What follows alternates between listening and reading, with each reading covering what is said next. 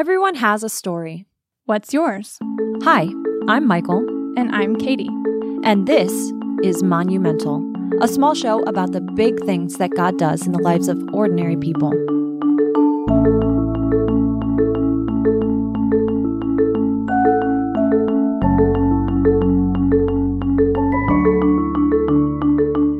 Today we're talking to Amy. Amy was born in Oklahoma. She was mostly homeschooled, which is bad.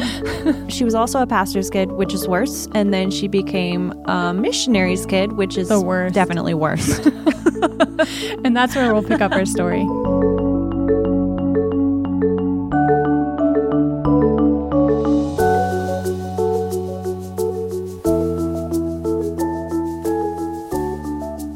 Well, initially my parents were planning to not go to the mission field until we were in college, my brother and I. And then we were reading a lot of John Piper and a lot of missionary stories. Fox's Book of Martyrs was a huge influence on me. Yeah. And I just was like, why would I give up an opportunity to go to the mission field when my parents want to? This is a great opportunity. With them, with a missions heart Yeah, as well. Yeah. So my brother and I went to our parents and we said, hey, we would like to go with you. Yeah. If we can go, then we would like to go. And so they said, okay. That's why we all ended up in starting language school in Argentina together and at age 15. Yeah. I was 15. Is that the first when you first started that's really learning cool. the language? Yes. 15 was when I first started. The Lord was really kind. I think it was some of my favorite years.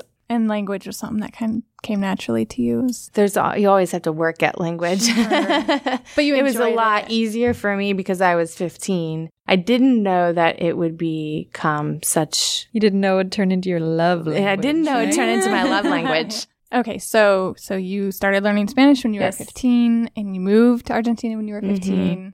Had you ever been to Argentina before you guys moved there? Never. It was where my dad really felt called to go, and there was a pastor there asking for people, and Dad loved Latin Americans, loved Spanish, and it just seemed like a really good fit for him and for our family, really. And it really was. I mean, I married an Argentine. Yeah. That's a pretty good fit. So I was planning on staying in Argentina and going to college there. And my parents really were convinced that they wanted me to have an education from the United States. So I came back to the United States and I had church family, close friends. It was just things did not go as planned. I couldn't get into college because I hadn't lived in the States since I had turned 18, and so I didn't have residency, and I couldn't get scholarships, and Oh, man. a long period of time where I was like, what am I doing? Yeah. So it was just really confusing time for me. I felt usually kids are the ones that leave parents, and in this case, I felt like parents were leaving me. And so it was very vulnerable time. And so for a 18-year-old girl with no family or no feeling like she belonged, culture shock and all of those things, my heart just was drawn towards a relationship. And so wanting to feel like I belonged. And so I started dating a guy. Was it somebody It was somebody I had known from another church. He was a Christian. And we had talked and known each other several years before. So it was when I came back, it was like, hey, Amy's back. And I knew him. It was something familiar at the same time for me. And so it was, and hey, he's looking for somebody and I'm looking for somebody. And Yeah. he came from foster care system, and it was like, we can belong to each other. It was an abusive situation in a lot of ways, emotionally, very manipulative on both parts. I mean, it was my sin, his sin. We were immoral together, so I had to be all his, and it was a constant proving of my love for him. I always had to prove my love for him.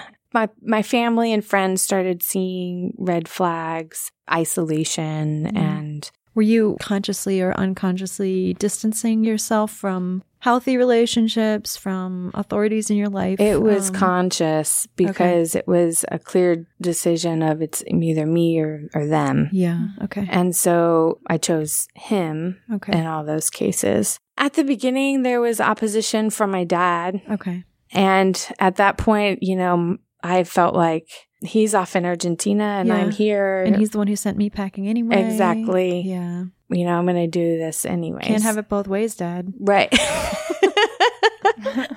Basically. Not to put too fun of So there were red flags even at the beginning. But even as little as my dad could see, he saw enough that he was not, excited about it. Complete relationship-wise isolating. So I was cutting off relationships with my siblings that otherwise were very, very close. Yeah. With my parents, things just got more and more distant. Even my roommate was like you're on campus and you're not doing anything. You're not getting to know anybody. Spending most of my money on trips back and forth to Georgia to see him. Oh, so it was a long distance relationship even. Yeah. So I was in Columbia, South Carolina, and he was in Georgia. So it wasn't hours and hours away. It was just a couple of hours. But would you say you realized it wasn't a good relationship, or were you kind of blinded to that? I mean, did he have you No, I was just happy that somebody wanted me. Yeah. I had somebody to call when I was sad or anything emotional. Yeah. It was somebody I could somebody to go to. Yeah. And he used a lot of the physical intimacy to lay claim on any of my feelings of guilt, like, well, you're already mine. And, we might as well, because Bible says, there's no judges in the Bible. And, are you really married, or you're married when in the eyes of God, we've said all these things, and just really twisted and confusing ideas. And so, but it conflicted a lot with my conscience. I mean, there were several times that I think the Lord, he used public authorities to stop us in several cases, 2 cases.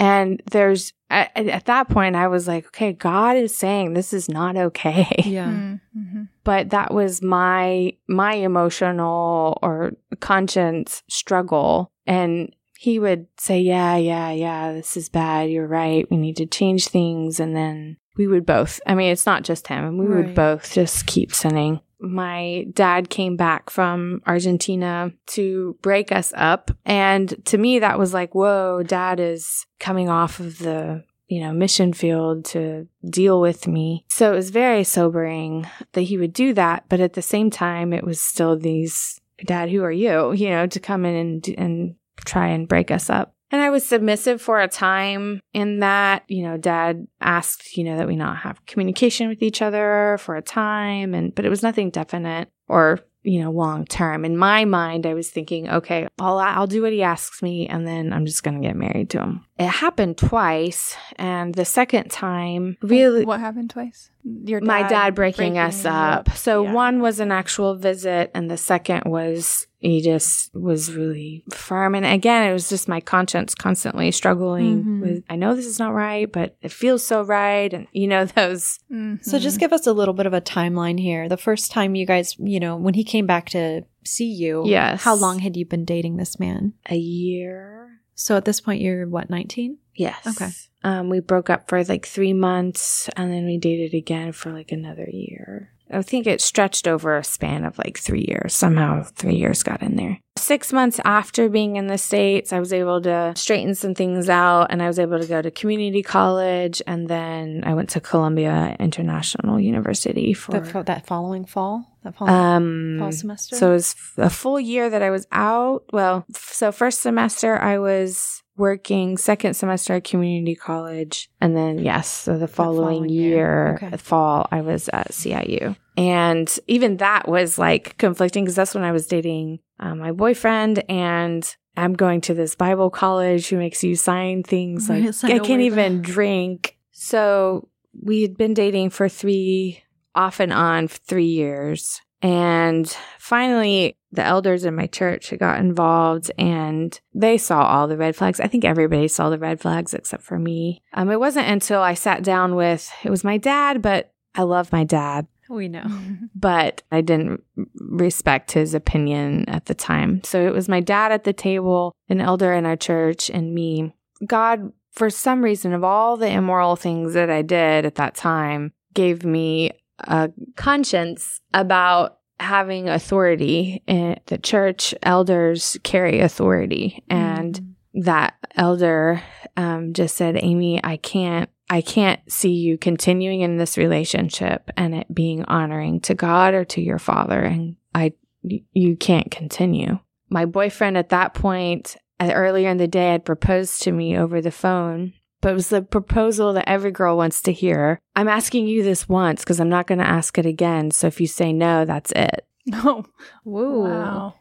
So I said yes because I thought I could always back out of it. But if I said no, then there's no chance. There's no chance of him asking it again. And and at that point he knew that you were going to be having this meeting later in the day, I assume? I don't remember if he knew or not. That was when he was on his way to South Carolina, and maybe he did know. It was like, it's me or them, really. Yeah, we're gonna have this out and you're gonna pick. You're gonna choose, and you're really gonna say goodbye to these people or you're gonna say goodbye to me. So when my elder in the church, Dan Osborne, told me, Amy, you can't continue in this and be honoring God. It was definitely a turning point for me, and God was just really kind. I think that especially at that age, it's so easy to think that our parents are just like, well, just because this isn't what you, right? Yeah. Like the guy that you imagined for me, right? Yep. I think that happens a lot. Yep. When really it's like, no, seriously, it's not a good thing. Not a good fit. Yeah.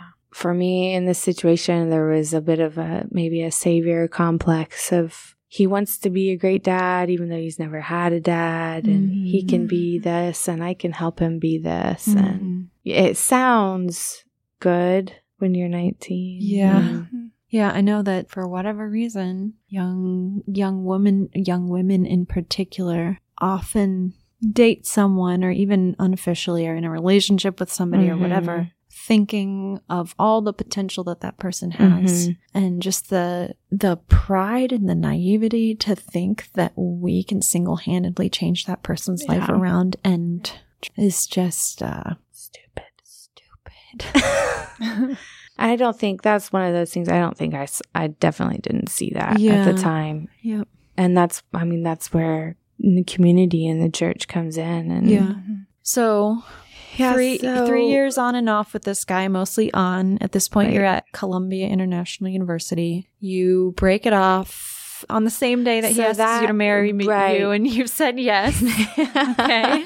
So what happened next? So I walked out, and I just told him I couldn't do it. So maybe one day you'll be able to love someone that your dad, or someone that your dad will allow you to love, or something like that. And I thought it was so, at the time, so like backhanded and like stab you, like you've betrayed me kind of thing. But there's some truth to it. And the man that I ended up marrying actually was a friend of my dad's before he ever met me, which was, Lord orchestrated that. But anyway, so I didn't hear from him again till a few months later. But at that point, the elders in our church and the pastor in our church had been doing a lot of counseling with me and my parents. And they convinced me to, and I say convinced because I didn't want to. They convinced me to go to Argentina for a month and just spend some time with my parents. In my mind, though, this is crazy, I was still thinking, I'll do this,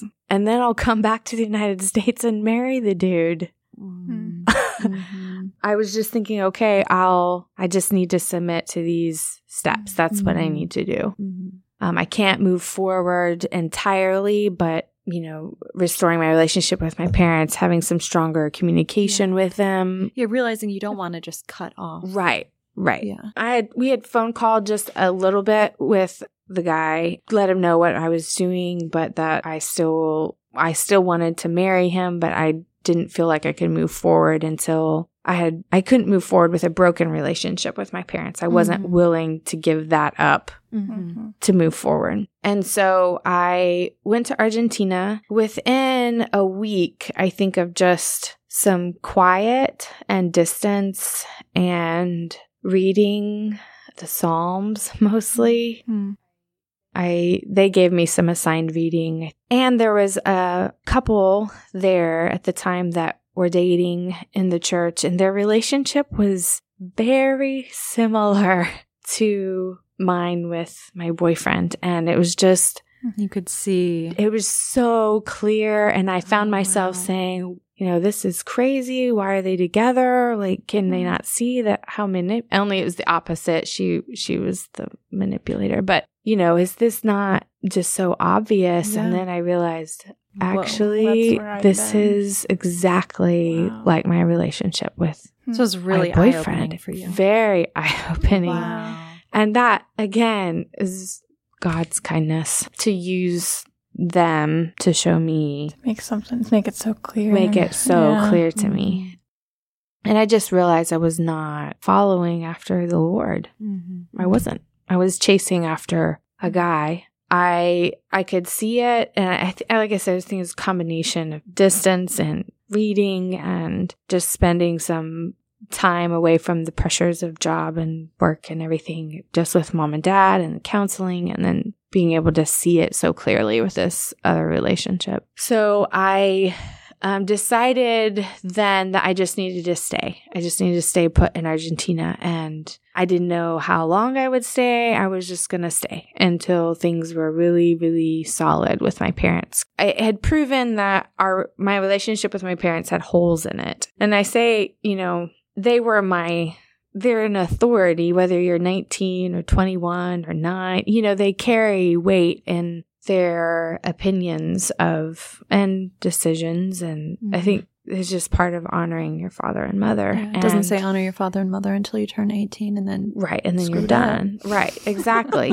I did actually meet my husband on day 2 of being there. But you drove a wedge in the bad relationship. I didn't know it was going to be him. And in fact, I think I was at that point, I was like, okay, I am not dating anybody for a long time. And, you just swear off of everything, right, Like, we're all black and white. We don't like these. We're like, it's all either all or nothing. That's right. When I notified the boyfriend of this, that I was not coming back and it was really over. I got no response except for he just broke into my email account and erased everything. Oh my goodness. Whoa. Erased everything or erased he erased everything between us. Yeah. Not like you I wanted it or needed it anyways, but it was just definitely a breach of no trust. Not okay.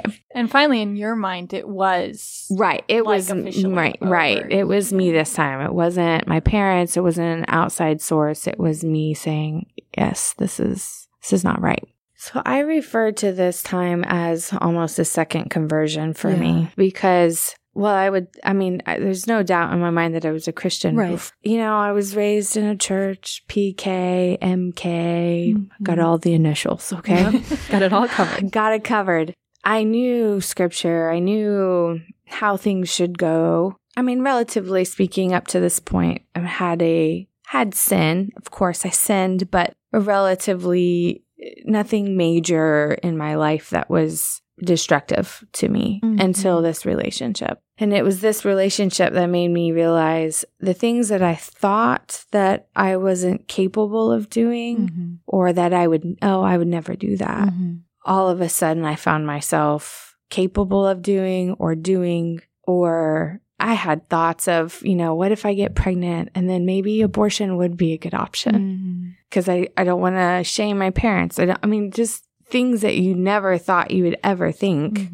You start thinking, given just our sinful hearts. Oh, yeah. We have it all in us. So I stayed in Argentina and I had met Claudio, my husband, and it was actually in those following weeks that I had spent time with Claudio and his sisters and some other people in the church, and I just watched him and how he moved, how he related to his sisters who were my age, and how he just led the group. And I just thought, okay, I was definitely settling for something, and this is the kind of man that I need. So God did use, Claudio was a piece of the puzzle in helping me realize how bad the other relationship was. But I wasn't thinking of Claudio as, oh, I could date him. Oh, I could marry him. I was like I said, I was like sworn off of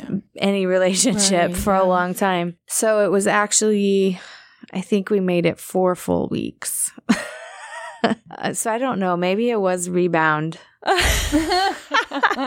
Hey, you guys have been married 10 years now, so we're not going to call it a rebound. Okay. Can't call it that. Rebounds never last. We all know that. So it must not have been a rebound. So not a rebound.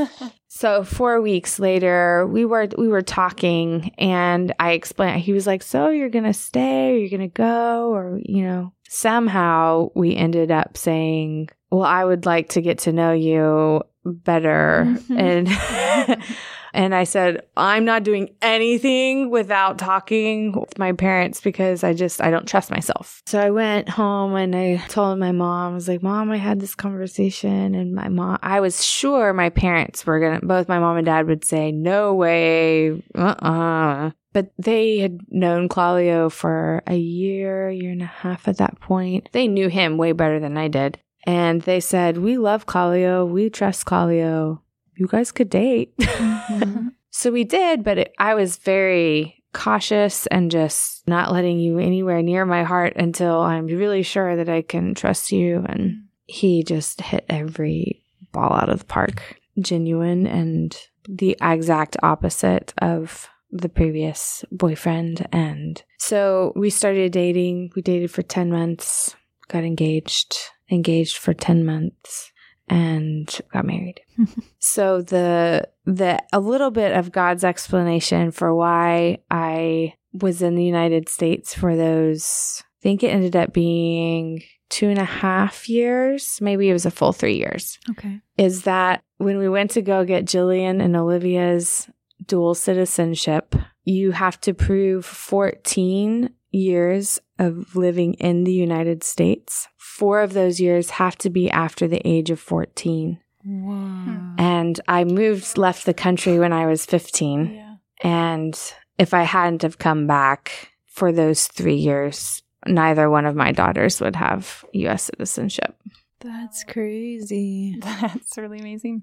Kindnesses of Yeah. God. And That he says, this is why. This is one of the reasons why. Yeah. So for a young woman who, or any woman really, doesn't have to be a young woman, but for someone who is in a relationship, maybe there isn't opposition, but what would you say are warning signs in a relationship? Like this is not glorifying to God or... The first thing that comes to my mind is isolation. I think sin, any kind of sin, wants to isolate you. Yeah. And make you feel like either you're the only one who feels this way or you're the only one that's ever experienced this. Yeah. And then just isolation from then people that you've always trusted, friendship. I would just say friendships, period. And that could be parents. That could be, I think, obvious is church leadership. And even if that's just other women that are involved in your lives, if the person you're with or that you're dating is constantly speaking against those people, not a good sign. I would stop. The person you're dating should, especially a man, should show submission to authority. If you want to marry somebody good, you're going to marry a man that's willing to submit to an authority. If he refuses to submit himself to the authority of the church or, the civil authority, any of these authorities, like if he can never get along with his boss at whatever job, if these are some of the signs that you're seeing, what you don't realize is that at some point in your marriage, you usually need outside help from somewhere. And if he will not submit himself, then you have no one to appeal to. There is no authority above the two of you, and you are completely at his mercy. Hearing about submission so much from women in my church cultures that I came from, I also thought, well, I have to submit to him. I need to be practicing submission to him. Ooh, scary. Whoa. Scary words from dating people. Yeah, you're not married. You're not married until He's you're not married. Your authority. Yeah. And he's not your authority. And I thought, okay, I have to submit to everybody. And then I realized, no, you don't. No. You submit to church elders and pastors. You submit to parents. But boyfriends have no claim of authority. Not until you're married. And if you find yourself having to cover for the other person so that other people won't think badly of them because of the way that they're acting towards you or acting towards somebody, that should always be like a, a red flag. Yeah. Like, hey, maybe there's something not entirely healthy going on here. Or maybe this person wants you for something more than just like a good, healthy relationship, Right. Go with your gut. Go with your godly gut, not the other one. Yeah, that's right. Go with the godly gut. Yeah. Oh, man. Well, I mean, Yeah, chances are if your gut's telling you this is not right, just go with it. Because what is that gut? Isn't it our conscience? Your conscience, yes. Yeah. Yes. I often think of that. I mean, at any one of those points, either with the meeting with the elder, or, any one of those points, if I had gone the other direction, my life would be very different. And I'm very thankful for God's intervention.